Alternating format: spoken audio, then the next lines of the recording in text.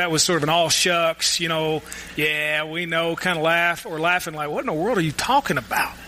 I'll let you all be the judge of that, all right? I think I know where Danny's coming from, but how about we pray together and then we'll look at God's Word.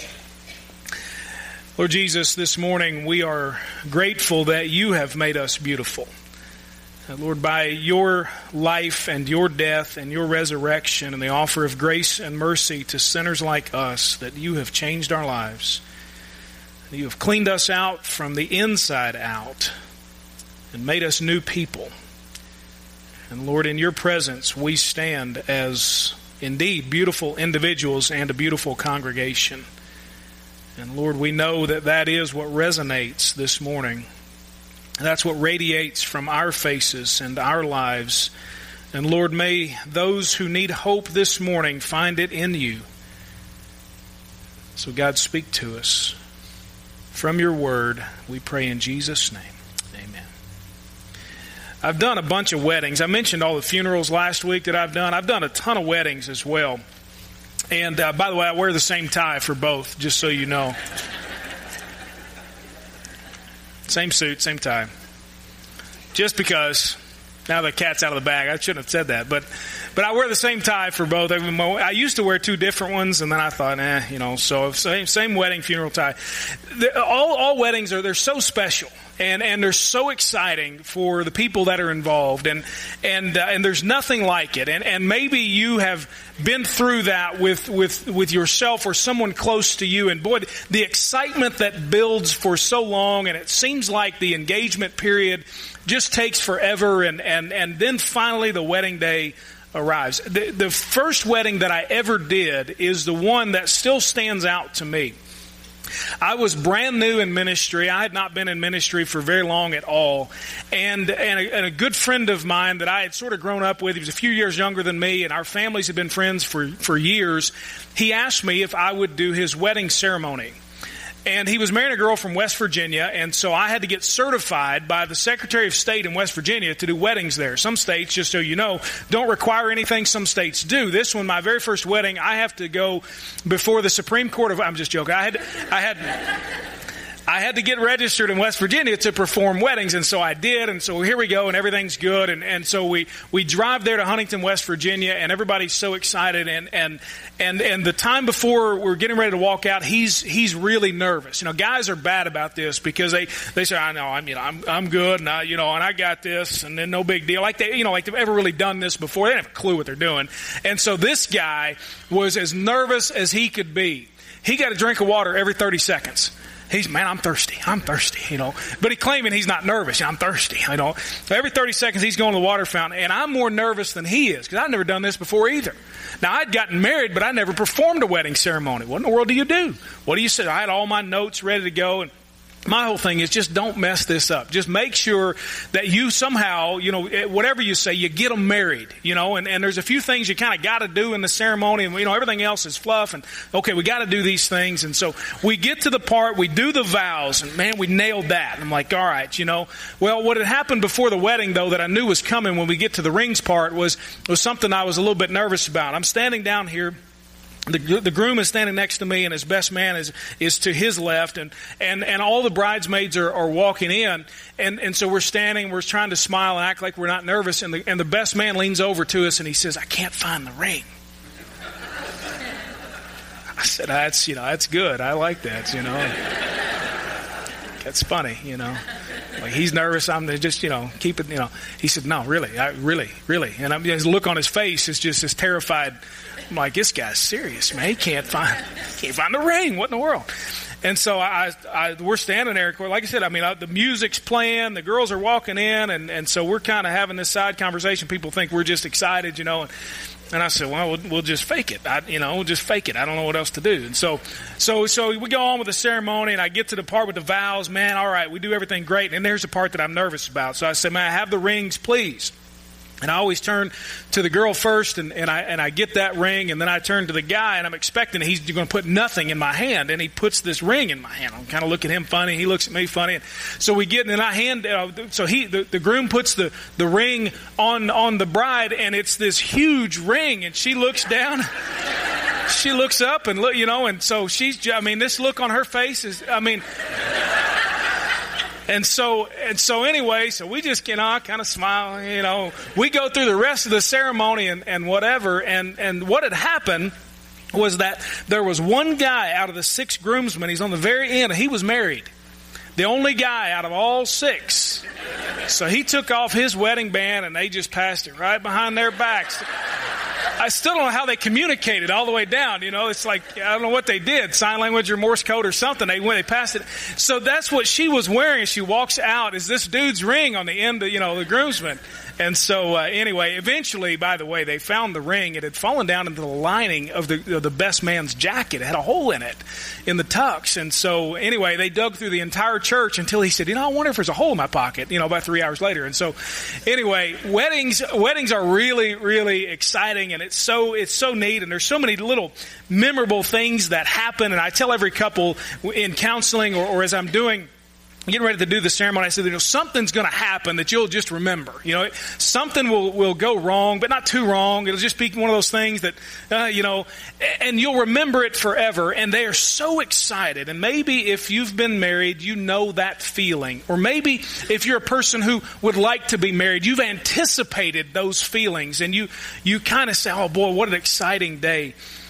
But it's interesting that somewhere along the way, the honeymoon ends and the marriage begins. Isn't that true? And you say, yeah, I know all about that, But somewhere along the way, isn't it true that typically what happens in every marriage is that somewhere along the way it becomes a little less special, a little less exciting, and a little more casual? So unlike the wedding day and the anticipation, the excitement, and the special nature of that. And then at some point, for many people, marriage after a few years isn't really defined by, well, this is our exclusive commitment to one another, that for better or worse, we're going to stick together. Marriage is less defined by that and more defined by paying bills and going to work and fatigue that won't end and kids that command your attention and jobs that are less than satisfying. In a world that doesn't seem to care if you stay married or not. That's sort of how marriage kind of gets redefined over time, isn't it? It's all special, and then it really can sort of disintegrate. And I think each marriage that goes through those phases really just shows what's happening in our world to marriage kind of across the board. It's being redefined to fit our own purposes, to result in a belief that we can also then dictate how it's supposed to go and won't go if we kind of get tired of it. But our society, just so you know, and every once in a while I get cynical about this, because we believe that in our society we are the worst society that has ever existed, and that things that are happening now have never happened in history before. And certainly there are some things that are happening now that have never happened. But we are not the first society, whether that's in the United States or in the Western world or across the globe. We are not the first society to try to define and dictate marriage for our own purposes. We're not the first. People are people, and people are sinners. And sinners do selfish things. And sinners want to define and dictate life and anything in life for themselves. And so we've always, as people, we've always tried to find ways to make marriage and sexuality something that we take into our own hands to define and to dictate to our wants and our whims. It's always been the case. And even among Christians, and this is where the sermon isn't so much for those people out there. By the way, since you're sitting here, guess who the sermon's for? And since I'm standing here, guess who it's for? Not for them, is it? It's for us. Because even among Christians, our sexuality, our marriages are largely something that we claim as our own. And we say, look, don't tell me what to do and what not to do. Now, you may not be wanting to say that out loud, but some of you are thinking that. Now, hold on a second. Don't be trying to tell me what to do. Or it's something that we keep secret as if we're ashamed to talk about it. And church, for whatever reason, is often the last place that you'll hear anything about sexuality or marriage. And I'll say this. Clint was up here earlier and talking about the Valentine's banquet that they had. The 2 nights before that, and I'm so proud of what he's doing, 2 nights before that had a discussion with the folks in our youth group about sexuality. Not an inappropriate discussion, not anything that they should be ashamed to talk about and to hear about, but something from a biblical perspective that we better be talking about, because shame on us for being silent about it. We're silent in church about things that our society is screaming about. And so often, isn't it true that we're silent as Christian parents and leaders and influencers in the lives of young people? We're silent when our kids' friends and their influencers are making their message loud and clear. And the thing is that Jesus, in his teaching about the kingdom of God in the Sermon on the Mount, he addressed these topics and did it without reservation. He did it without saying, well, hey, he did it without feeling stupid. He just said, here's the way it is. And he let everybody else deal with it. I love that in the teaching of Jesus. He didn't make apologies for what he was going to teach. He just taught it and said, here's the Word of God. Y'all deal with it. And so maybe this morning, that's what we'll get from Jesus.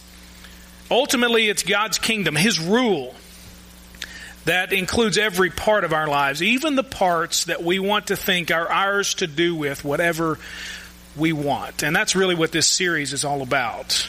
Thy kingdom come, the name of our sermon series. Lord, thy kingdom come in every part of my life. Every part. Even the parts, Lord, that I'm uncomfortable talking about. Even the parts that I don't want you to really have anything to do with. Even the parts I wish that preacher would never mention. And when he does, I want to get up and walk out, but that would be rude, so I don't do that. Even those parts, Lord, thy kingdom come. Jesus, by his life and his death and his resurrection, offers us the chance to enter his kingdom on terms of peace with God, and then receive the great blessings and benefits that his kingdom has to offer both now and forever. We're going to pick up in the Sermon on the Mount today in Matthew chapter 5, beginning in verse 27. Jesus is going to give the second and third of what are called antitheses, if you will, saying, here's something you've heard, but let me tell you what it really means. And so he's defining righteousness according to God and righteousness in the eyes of God. And he's going to say, here's what the Old Testament commanded. And let me tell you what God really means by that. You guys have missed the point, he says to the Pharisees. You've totally missed the point. You don't understand it. And let me explain to you what it means. And so that's where we're picking up. Last week we talked about the fact that even though you haven't killed anybody necessarily, you can still murder people in your heart and in your mind and with your words. And today we get to a touchy subject as well. Verse 27, he says, you have heard that it was said, do not commit adultery. But I tell you, everyone who looks at a woman to lust for her has already committed adultery with her in his heart. If your right eye causes you to sin, gouge it out and throw it away. For it is better that you lose one of the parts of your body than for your whole body to be thrown into hell. And if your right hand causes you to sin, cut it off and throw it away. For it is better that you lose one of the parts of your body than for your whole body to go into hell. Verse 31, it was also said, whoever divorces his wife must give her a written notice of divorce. But I tell you, everyone who divorces his wife, except in a case of sexual immorality, causes her to commit adultery, and whoever marries a divorced woman commits adultery. Now, let's just take a time out real quick. I'm not going to cover everything the Bible has to say about divorce this morning, just so you know. It's a very complex and touchy subject, and I realize that. That's not my point today. If you want to talk some more about that, I'd be happy. Let's look at the scripture. Let's talk some more about all those things. What I'm going to try to cover is what is Jesus actually talking about today, and why is he talking about it? And we're going to try to drill down a little bit on that. To cover everything in divorce, we'd have to go to Matthew 19. We'd have to go to 1 Corinthians, and so we're not going to do all that today. But again, I'd love to be able to talk with you about it. I want you to know that in the church, there is no scarlet letter. There is nothing that says God cannot redeem and God cannot forgive and God cannot rebuild. There's nothing that says that. In fact, in the scripture it says the exact opposite, that no matter what you've been through, whether it was your fault or somebody else's fault, that God's grace and God's mercy are readily available all the time to every person who will receive that. And so if you are a person this morning who has been broken down by your own choices regarding sexuality or marriage, or by someone else's choices in those areas, let me just tell you this. You don't stand today in a place of shame and condemnation. This is not why we came here today. You stand in a place where God's grace will be presented and hopefully understood by you to the point where you can say, you know what, no matter what I've done, no matter what has happened to me, no matter the choices that I've made, God can put my life back together through the power of Jesus Christ, and that's what I will stand on today. So hear that. Don't hear, well, I've been divorced. Well, I committed adultery. Well, I've looked lustfully, so I'm terrible and I'm awful and I'm rotten. I'm going to hell. Let me tell you this. Hell is reserved for those who refuse to place their faith in Jesus Christ. And those who do place their faith in Jesus Christ will be transformed, and you will be changed, and those old desires will be replaced with new ones, and God will make you new, and in that instant when He regenerates your soul, He will make you fit for heaven and unfit for hell. Place your faith in Jesus today. All right, all that's free. Verse 27. You have heard it said, do not commit adultery. Jesus just stopped there. Jesus said, all right, you know what the law is, right? Everybody got this, okay? He's talking to the Pharisees and to the teachers of the law. They were experts. They knew it all. In fact, they had memorized the first 5 books of the Bible. Memorized them. Go try memorizing Leviticus. Good luck with that. Good luck. You might be able to get through part of Genesis. Leviticus going to trip you up. Numbers, that's just going to run together. They had memorized all this stuff. Jesus says, you've heard it said. You know the law, right? Yeah, okay, we got it. That's right. That's the law. That's part of the 10 Commandments. Do not commit adultery. They knew all that. And they would have been able to truthfully claim that they have kept what the law said to do. As it is written, they have kept it. They had not committed the physical act of having sexual relations outside their marriage. They said, yes, absolutely. Free and clear, they assumed. We got this. No sexual immorality going on here. We've not done anything. Nothing has happened. But Jesus went after them in a way that they would have preferred that he didn't, and probably we prefer that he didn't either by the time we're done today. Because he was, as we've seen over the past couple of weeks, he was not just concerned with what they did or didn't do on the outside. What's he concerned with? He's concerned with the inside, right? He's concerned with their heart. He said, look, you can avoid these things on the outside, but let me just look kind of into you a second, and I'll tell you what you're about. He knew, and as we know too, that just because a person avoided the physical act of sexual immorality, it didn't necessarily mean that they were sexually pure. He goes on in verse 28. He says, but I tell you, everyone who looks at a woman to lust for her, or looks lustfully, other versions may say, has already committed adultery with her in his heart. He says, but I tell you, here's the extended and the internal application. Here's what God is really going for here. Not just what you avoid on the outside, but here's what's going on the inside. Now, so he says, anyone who looks lustfully. And you say, whoa, hold on right there. I mean, this is where Jesus stops being the little nice teacher that we want him to be. The little Jewish rabbi that we can pat on the head and we kind of pull him, out whenever we need something from Jesus, and sort of like the genie, we just kind of rub the lamp and here he is, and what do you need? Jesus stops being that guy, doesn't he? Of course, Jesus never was that guy. But he stops being that guy in our minds here, and he starts stepping all over our toes. He starts getting into our business just a little bit. As one of my friends here at church likes to say, he stops preaching and he starts meddling, getting in your business. We've always been taught, especially the guys, that there's nothing wrong with looking. Hey, nothing there. Nothing wrong with looking, right? Fellas, that's what we've been taught. Listen, some of you grew up in homes where you just kind of encouraged. We've always been taught that. Jesus, however, says something different, doesn't he? He says to look lustfully, to lust for her is a desire. It's to set your heart upon something. That's what the word means. It's to imagine more, or to imagine what would be possible if. Now, we all know how our minds work, right? Your mind is really, really good at convincing you that you're not doing this when you actually are. And we all know what this temptation can be like and how we try to rationalize our giving into it, don't we? Now, I'll just tell you, Jesus isn't talking to just the guys here. So, ladies, you ain't off the hook. Sorry. he's not just talking to even just the married guys. What he's doing is making a very specific commitment about a general topic that the New Testament continues to unfold and discuss for us. Jesus would go on to talk more about it in Matthew 19. Paul wrote about it in 1 Corinthians. There's more teaching about these things. So he's just simply talking about this very specific thing that he needed to address right then that is part of a much broader topic. We know that the idea of looking lustfully or sexual immorality in the mind is not just reserved to one gender or the other. But it is for all of us to obey these commands. And really, this is the heart of the 10th commandment. Do you know what the 10th commandment says? Do not what? Anybody know? You know this. It's not a trick question. Thou shalt not. How about I put it in the King James? Thou shalt not. 10th commandment. Come on. You can do it. 10. No, it's too much pressure. Thou shalt not covet. Covet. You shouldn't want what ain't yours.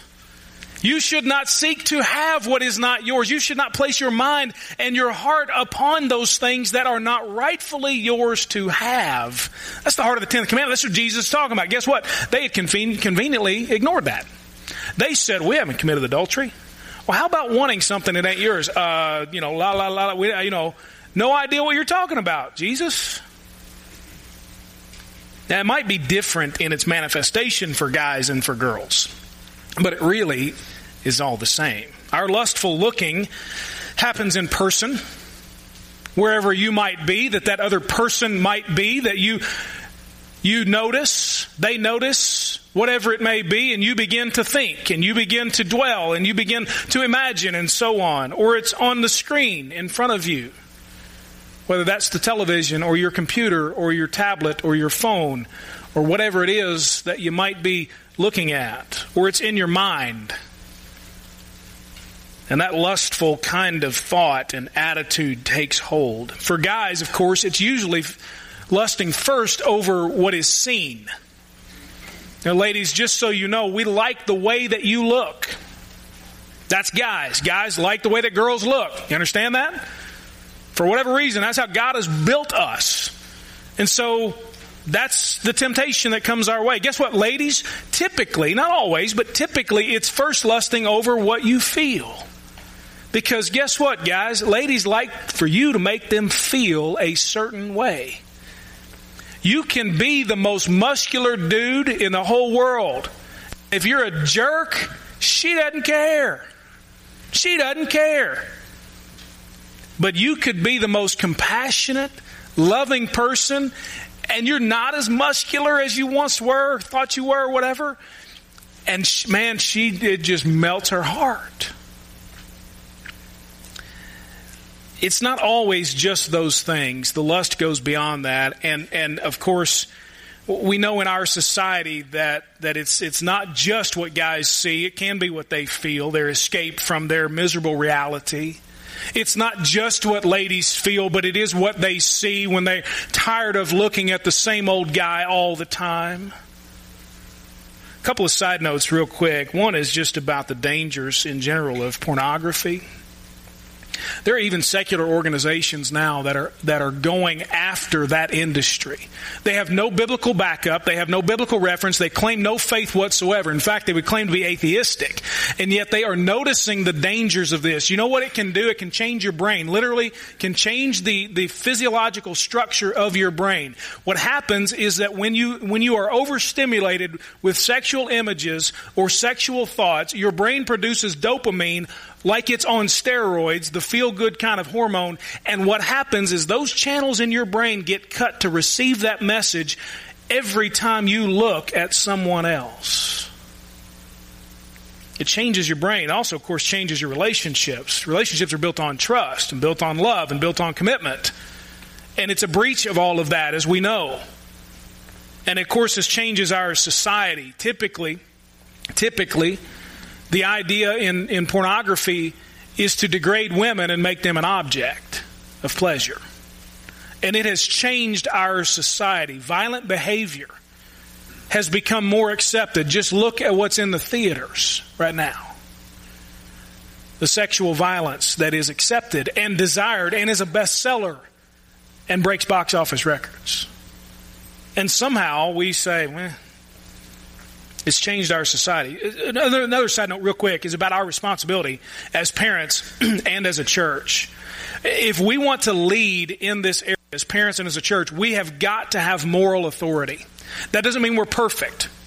But we have to be able to stand and say, you know what? These are the battles that I have fought. These are the battles I have given to the Lord. And this is the path that He has me on. And I am committed to purity in these areas. And so as a result, let me help to lead you in these areas, whether as a parent or as a church. We've got to have courage as well.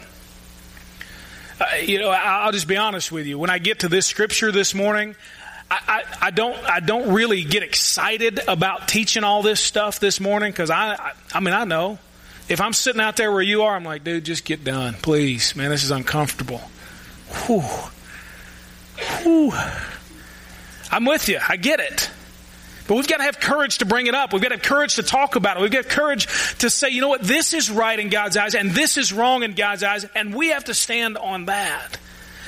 And I'll say this as a parent or as a church member, as a leader, we can't be about shame. But we have to be about what God has provided that is beautiful when it is done His way. Jesus goes on in verse 31. He says, it was also said, whoever divorces his wife must give her a written notice of divorce. He's talking about some certificate that must be given to the woman. And where did that even come from? Well, back in the days of Moses, Jesus would talk about this in Matthew chapter 19. Back in the days of Moses, there were guys divorcing their wives for no reason whatsoever. This permission was given, Jesus would say in Matthew 19, because their hearts were so hard toward their wives, they would treat them so unfairly, divorce them for no reason, and she is branded with a scarlet letter the rest of her life, and she could not marry anyone else. Now, back during that time, that, ladies, was a bigger deal than it is today, than it has ever been, really, as far as our memories can go. An unmarried woman back then who could not be married because of how she was branded, because of being accused essentially of being an unfaithful or adulterous wife, she had no income. She had no way of supporting herself. Ladies, I know that many of you have great ways of supporting yourself. This may be hard to even imagine. But Jesus says, I'm not going to let that lady have the rest of her life ruined. God said in the Old Testament, this lady will not have the rest of her life ruined. I will make it to where the guy has to give her a certificate that says I was legitimately divorced and so I can be remarried. You see what God was doing? Anybody that'll tell you that God doesn't care about women, that God wants to press women down, has not read the entire Bible to understand it. God puts ladies on the same spiritual plane as men. When the New Testament refers to us as sons of God, ladies say, well, what about the daughters of God? Guess what? He is elevating you to a status that would have been far above a daughter back then. Daughter's a piece of property. The daughter was expendable. A son was an heir to all the benefits of the father. That's what God did for women. Don't ever think that God doesn't care about you if you're a lady. Don't ever think that God just wants men to dominate you if you're a lady. That's not the case at all. Jesus pointed to the real problem, the hardening of their hearts. And so he tells them, I tell you, he says in verse 32, everyone who divorces his wife, except in a case of sexual immorality, causes her to commit adultery, and whoever marries a divorced woman commits adultery. He says, you're doing your women wrong. You're doing them wrong. The grounds for divorce, he says, is simple. If there's been sexual unfaithfulness, divorce here is permitted, he says. Now, there's more teaching, as I said, in the New Testament that rounds this out. I'm not going to get into it because we're going to run short on time. But why did he need to clarify this? Why would he need to say, you've heard it said that if you're going to divorce your wife, give her a certificate, but let me tell you the real thing. Well, the prevailing teaching among the Pharisees was this. Catch this real quick. The prevailing teaching among the Pharisees, what they were taught, what they were teaching, was that if anything in the marriage was quote unquote unseemly, as the Old Testament scripture would write it, then there was grounds for divorce. Well, the Old Testament had said, if there is unseemly behavior on the part of one or the other, then divorce can be permitted. Well, what the Old Testament meant was adultery. What the Old Testament meant was unfaithfulness. You know what the Pharisees did? They said, it's unseemly the way she cooks. She burnt dinner again last night. And as ridiculous as that sounds, you know what they did? They divorced their wife over it. Now, it sounds ridiculous, but isn't it interesting, the small things in marriage that add up? They would say it's unseemly the way that she looks now. She's 20 years older than when I married her. How in the world did that happen the last 20 years? As if the guy is not also 20 years older than he was, you know. Well, she's unseemly now in the way that she looks. And guess what? I saw that other young girl over there. She looks a whole lot better. Unseemly appearance was grounds for divorce. And so Jesus takes back the issue from their ridiculous interpretations of it. They looked for reasons to get divorced, and he reiterates how much God values marriage. So what is he saying? What's Jesus say in all of this? As we saw last week, he's giving God's background, God's intent, God's real meaning, and his implications for all of these Old Testament commands. And so he's reiterating what they and what we often forget or dismiss or ignore. Here's what he says: that sexuality and marriage are God's to define and to dictate. They are God's to define and to dictate. Now, how do I get that from what Jesus said here? How do I get that? By putting his words, we saw this last week, by putting his words even with Old Testament Scripture. Jesus says, you've heard it said, here's what the law says, and let me tell you what it means. By doing that, he claims to be God. Only God could say, let me tell you really what the Scripture means. Really what it means. Let me interpret it exactly the way I meant for it to be interpreted. So he puts himself on par with God. So by explaining then its original intent, he's taking back these things from human preference and human explanation. And so as God, he's returning sexuality and marriage, the topics he's talking about, to God's original definition and desire. And so sexuality and marriage are God's to define and to dictate. Not us, not even the religious leaders. It's God and God alone who created these things. It's God and God alone who created those things. And so he alone has the right to dictate and to define what they are. He created sexuality. He created marriage. And none of us, not our institutions, not our government, not a court, not a nation, not social media, not even the church, not even me as a pastor of a church, none of us has the right to redefine or to redictate what marriage and sexuality is to be. And let me just tell you this real quick. It takes what I would call biblical gymnastics to get to a definition of marriage that is anything but one man, one woman for life. It takes, I mean, you got to jump all over the place, twist things here, move in and out here, redefine a few words here, take out of context whatever you want. That's what it takes. I didn't say all that. Jesus and God said it. And so you know what he said? Deal with it. There are things that I wish Jesus would say, yeah, okay. But he doesn't, does he? Sexuality and marriage are God's to dictate and to define. And our role is to look to the creator of those things, to see his original design and intent, and to adjust our definitions, our beliefs, our habits, our thoughts, and our lifestyles accordingly. We adjust to God. He does not adjust to us. He never has. He never will. He never said he would. In fact, he said the opposite.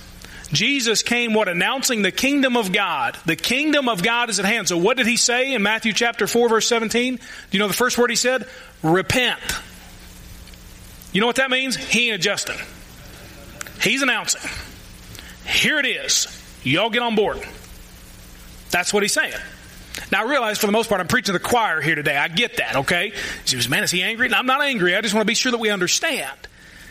God does not adjust, nor will he, nor can we expect him to adjust to us in our society and our beliefs. We are required to adjust to him. Now, what does that involve? I'm going to give you two things and then one quick thing to do this week to make commitment to.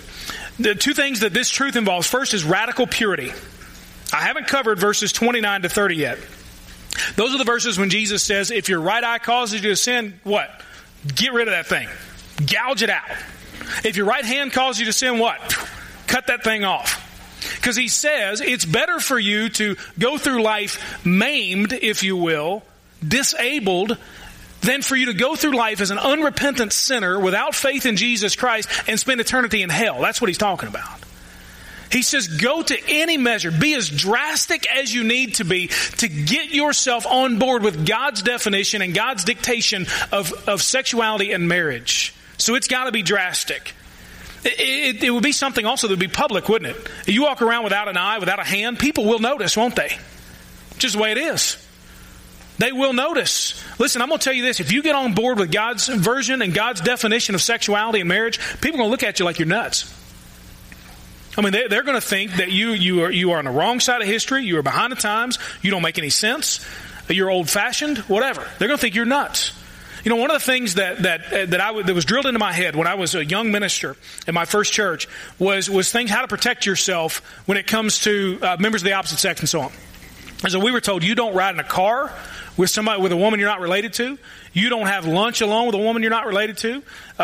So one day there's a young lady who's about my sister's age, and I'd known her for a long time. She worked with our youth ministry. She worked in the office there at church. We had to go somewhere across town, and it was only she and I that only needed to be involved in the meeting. Meeting with a graphic design company.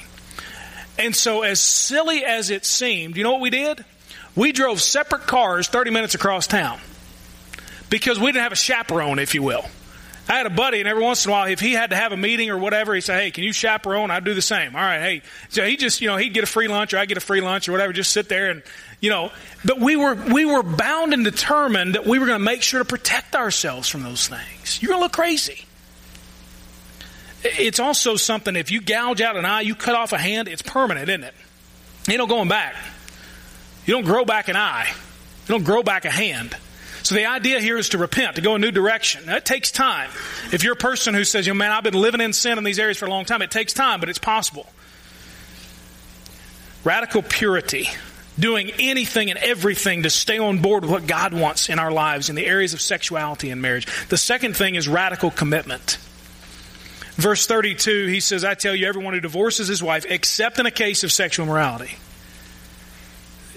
Jesus didn't allow their loopholes. But Jesus, I'm tired of him. I'm tired of her. Or Jesus, I'm single. This doesn't even matter. It doesn't even apply to me today. I just speak to those who are unmarried this morning. If you believe that one day God might lead you into marriage, if that's a desire of your heart, regardless of how young or old you might be, if you say, you know what, I would like to be married for the first time or married again someday, let me just tell you, when it comes to radical purity and radical commitment, wherever you go, there you are. And what I mean by that is that the habits and the lifestyle and the things that you do right now will be the things that you do in a marriage, period. It will not change you. It will not change you. And so if you want to be a person who is in a biblical marriage one day, start with radical purity. And I'm going to do this sexuality thing God's way. Start with radical commitment. I'm going to fulfill every commitment that I have ever made. I'm going to do all that I can to get in good practice.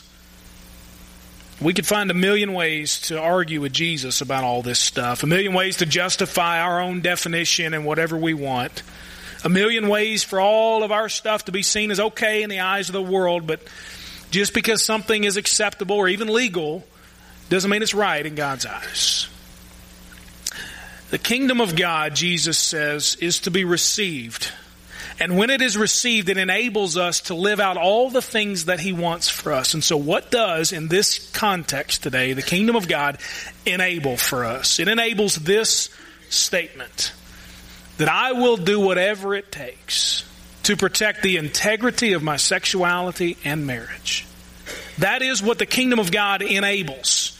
You can't do this on your own. I'll just tell you this. You can try and try. Well, I'm really going to... No, not going to happen.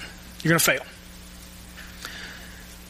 But by the power of God, you can say, I will do whatever it takes because God is enabling me to do these things. So I will be drastic and I will be public if need be, and I will make it a permanent commitment. I will pursue God's best for me. I'll receive God's grace and forgiveness and renewal as I repent. I will seek reconciliation if there's a broken relationship because of these things. I will, if I'm an unmarried person, I will date only those with whom a biblical marriage is possible. Thy kingdom come, Lord, in my sexuality and my marriage. God's power, as I mentioned from the beginning, is available to you today. This is a subject that nobody wants to come forward on this morning. I get it. But right where you are, in this room, right where you are. God can make you clean through His grace and His forgiveness of sin. And God can give you a new start through the resurrection power of Jesus Christ. And He can keep you where He wants you to be by the empowerment of His Holy Spirit living in you. And maybe, just maybe, you say, Lord, I'm done with having my mind stolen. And God, I'm done with having my relationship stolen. And God, I'm done with having my world stolen. And I'm done with it all, Lord. I'm so sick of it. And this morning, God, I'm going to return to You, and I will do whatever it takes to maintain the integrity of my sexuality and my marriage. Make that your prayer this morning. Let's pray together.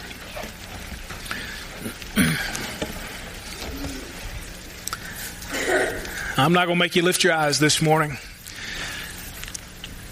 But I want you, as you bow your head, as you spend these closing moments anticipating whatever you'll eat for lunch, as you spend these closing moments with your mind now going to all the things that you've got to accomplish, would you just for a moment let God speak directly to your heart about this issue?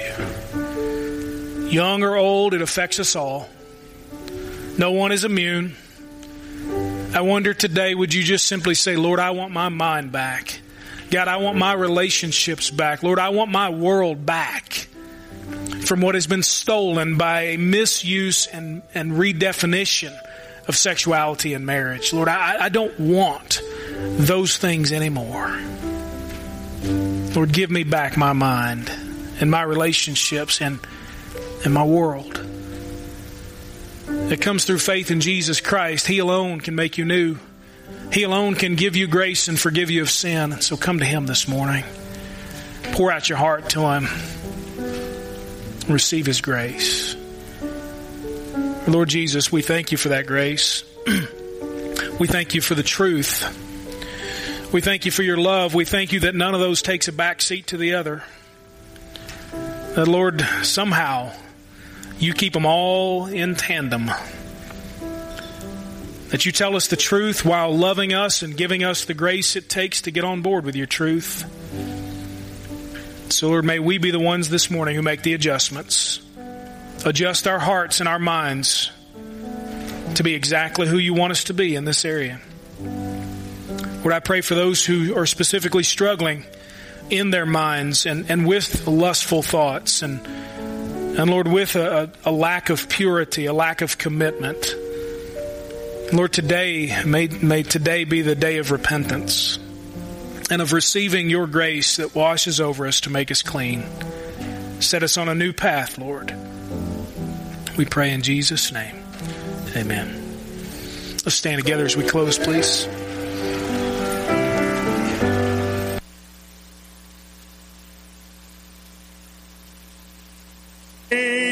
How sweet the sound that saved